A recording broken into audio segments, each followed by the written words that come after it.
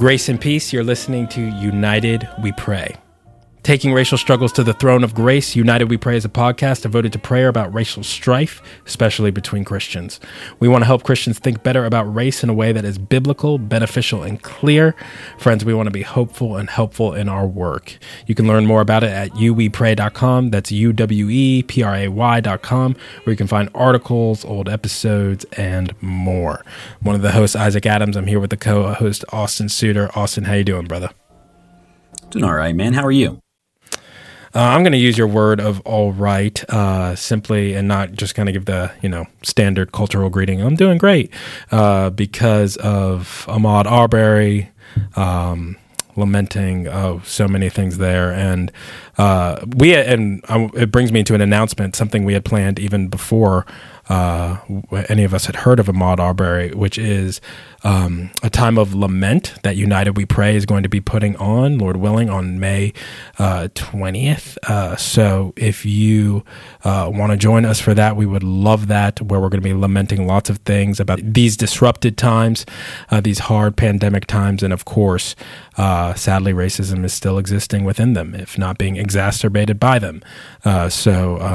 Goodness, let's... We thought it'd be good to pray. We'll have a number of friends joining us. I think it'll be a useful time. So do be looking out for more information about that. I think I'm glad we're doing it. It's going to be heavy, but it seems entirely appropriate. Yeah. So, man, I'm over here talking about the pandemic. We've had a number of resources coming out that we're going to, Lord willing, bundle up and get so folks can kind of easily find them.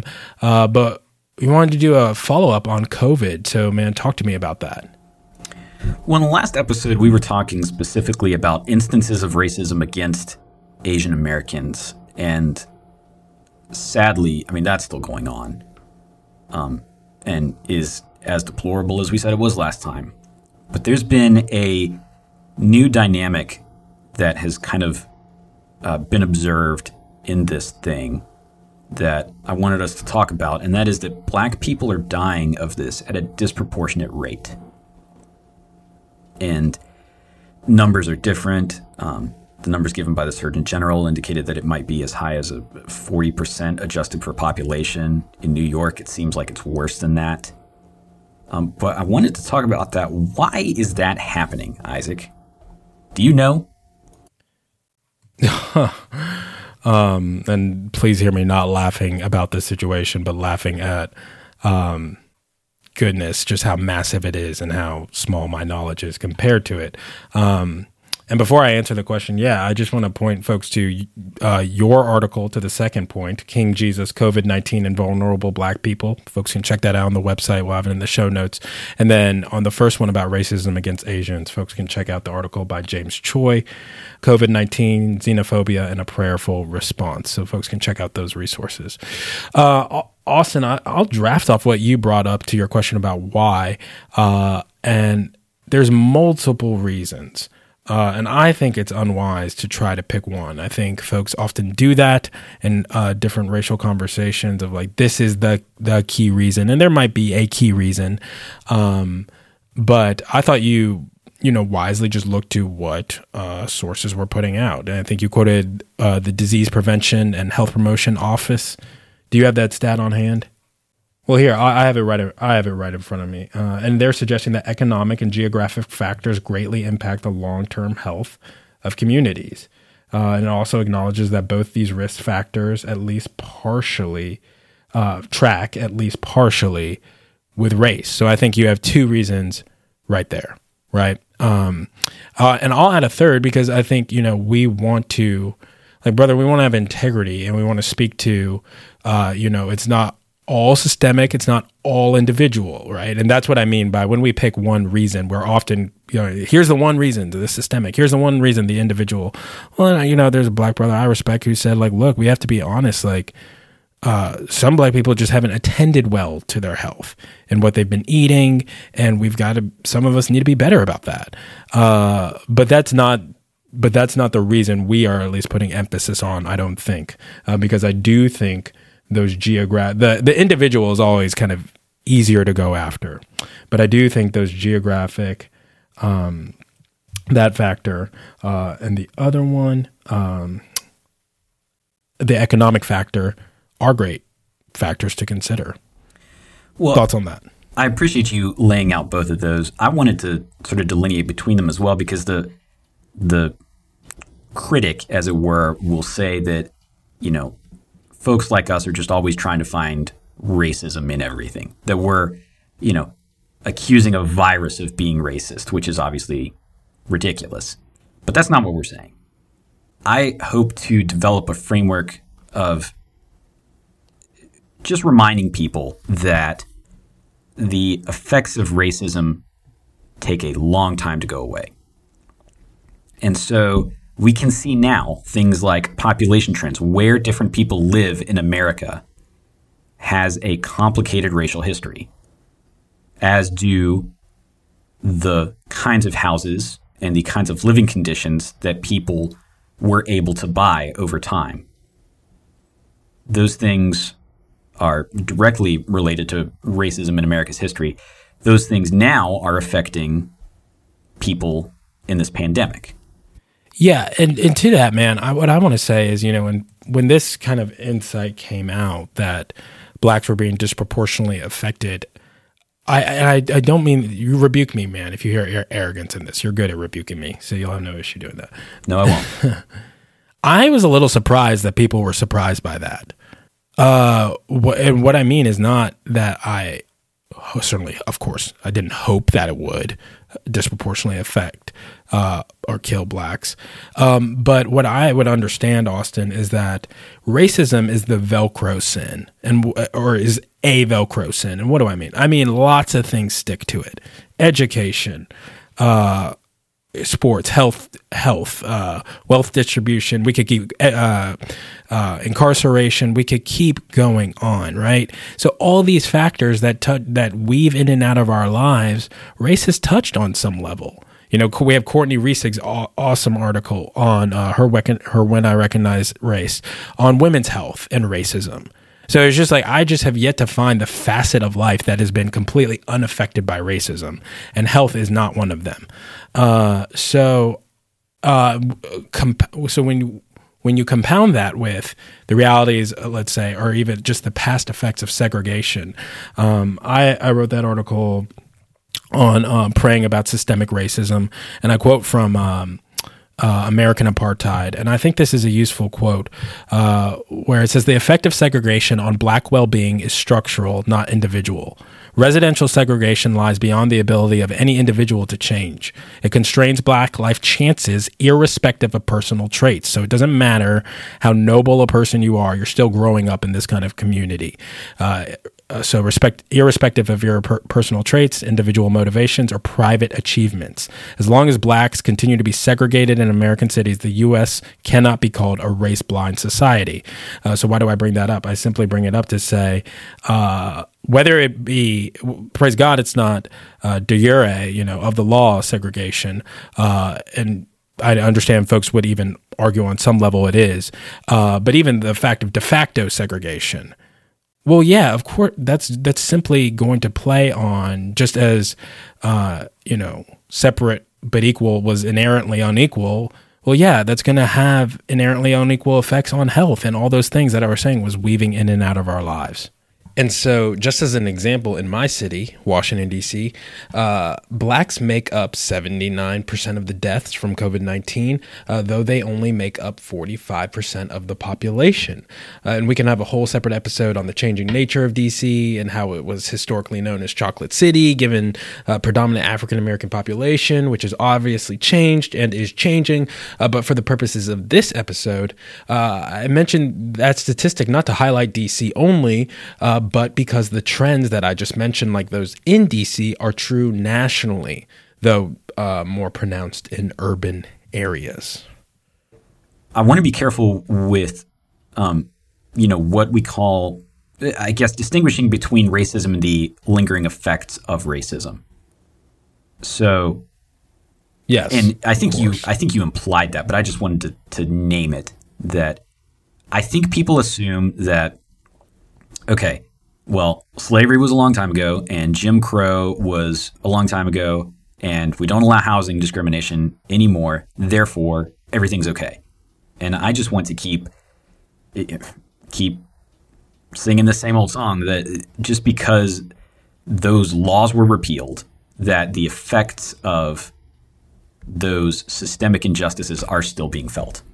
Yeah. Yes. And if people want, I on some level, I'm not too, I want to respect the line between what we call racism and versus the effects, but I'm also like, okay, either or, let's get after doing some good to our neighbor, right? Like, if you want to call it that. Amen. Like, great. You don't think it's racism, you think it's the effects. Why don't you, those effects are still negatively affecting your neighbor, so why don't we get after loving our neighbor versus quibbling over this definition? We think definitions are very important here at United We Pray. One of our main aims is to be clear about what we mean. So even if people disagree, they can at least know what they're disagreeing with. But yes. So yes is my response to what you just said. What are some of those either historic or ongoing systemic issues that we see coming up and affecting people in the COVID crisis? I mean, the one that I would spoke to would be the effect of segregation. I think that would be one of the primary ones of just people being siphoned off into these kind of communities that they can't get out of. And, here's a useful example. I know one pastor in a poor and blacker neighborhood where he, lots of folks are ordering off of Instacart or, all these different facets that, middle-class America would take advantage of. And these are good and fine things. They're not inherently racist things, right? Like we're not talking about motivation, right? Because the whole point of like structures is that without any kind of racist intent, they can still have disproportionate effects. But he just made clear, like he was asking for resources, wipes and things and toilet paper and stuff like that. And he made it clear, he was like, you'd be surprised at how many organizations won't deliver to our neighborhood. And I thought that was striking. Now, I want to say that carefully because I'm reading the novel Meals from Mars. Have you read that? I have not. It's a good kind of entry level novel into this discussion, and it's Meals from Mars, a parable about prejudice and providence. So Christian novel. It's good, and the guy is making this exact point. Well, sometimes people don't deliver to these neighborhoods because of the danger within them, and basically it's this young black guy and this older white guy who get stuck together in this providential circumstance. So I'm not saying, Instacart's racist or something like that necessarily. I'm saying it's complicated, but that past segregation and its effects is one of the complicating factors. What would you say? I would agree with all of that. I mean, just because the laws against segregation were repealed did not mean that America immediately unsegregated. And so you still have population today shaped in large part by these big historical events. I mean, we see this now with COVID in terms of, you see pictures of the subway in New York City. Who is still taking the subway to work? Who still lives in a neighborhood that requires the use of subway transportation during a pandemic? It's a bunch of black and brown people. That didn't happen accidentally, and we're just seeing that COVID is the latest opportunity for those consequences to be felt disproportionately. That's right, and it's revealing in that sense. It's not necessarily creating, but it's yes. Revealing. And like we want to be clear. And Austin, I wonder how you would even. I'm hesitant to bring up this disclaimer, but for the sake of folks listening, we're not saying that the disease hasn't affected white people. It hasn't been horrible for white people. I mean, or any other ethnicity, but we're just dealing with this present fact in front of us about the disproportionate effects. And I wonder, you and I could probably have a whole nother episode about kind of the tendency to say, what are you saying? Like, why are you only saying it's only bad for black people? And it's like, that's not what we're saying. I would just like to underline, put it in italics, put a yellow highlighter over that. That's not what we're saying. We lament it in all in all cases, and what we're doing is trying to draw a spotlight to this disproportionate case. No, I appreciate you saying that, because it's not like we're saying it is a morally worse thing that a black person should get COVID or die of COVID than a white person. But we are looking at at numbers that say, black people are dying exponentially more than anybody else when they get this. And we want to look at why that is and how our complicated history plays into that. And I'm not saying that there's no white people affected by this. I'm not saying that white people don't ride the subway. But there is historical and demographic asymmetry that I think we need to talk about. That's right. And in the name, I think this is a biblical desire. I don't think you and I are trying to do a bunch of just historical analysis or sociology for the kicks of it. I mean, Proverbs is one of the clearest passages, I think, on speaking up it says, for all the oppressed. Open your mouth, judge righteously, defend the rights of the poor and needy. So we want to be speaking up. We want to be drawing attention to this so that we might love our neighbors better. And that's the whole goal of everything we're doing. You said that at the beginning. I appreciate your repeated emphasis here. This isn't just a thought exercise. We want to think about how we can love our neighbors well. That's right. That's right. Well, one of the ways we do that is by praying for them. So why don't I open us in a time of prayer, and Isaac, you can close us, and we can pray for everyone who's affected by this awful pandemic. How's that sound? Amen. Father, thank you that you are Lord over everything. Thank you that even in the context of a global pandemic, we can come to you and ask for your help. And so we do. We pray for your help. We pray that you would end the spread of this awful disease. We pray that you would protect people who are especially vulnerable. We pray that you would guard people from the sins of our ancestors that are still affecting us today. We pray that you would give people wisdom in how to handle this, and we pray that your church would be full of people who love each other well and who serve and protect and speak up for the vulnerable.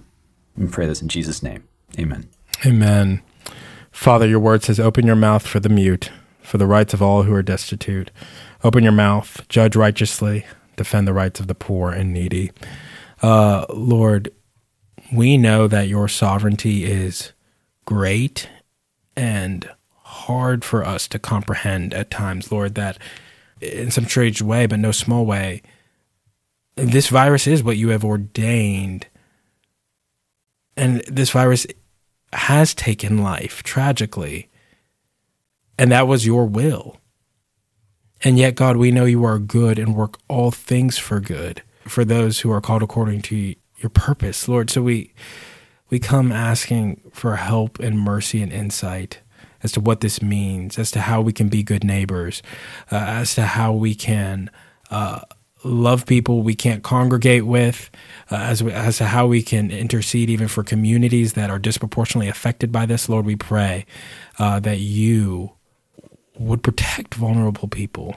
Lord, that you would bring about, from Clorox wipes to food to what people need to sustainable changes in people's lives. We pray that you would bring that about, Lord.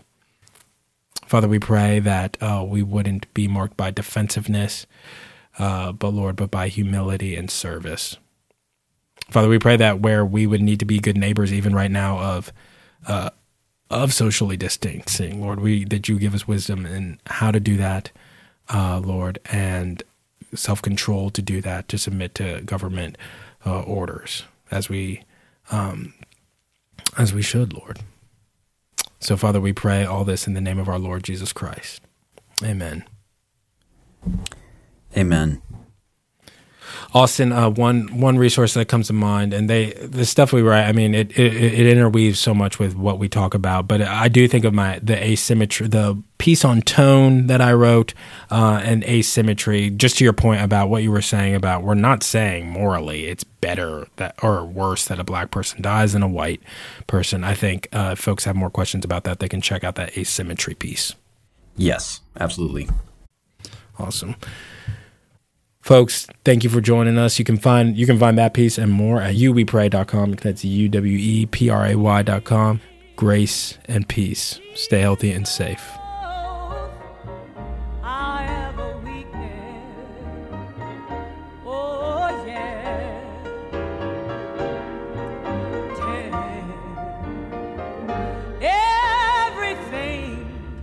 To God in prayer.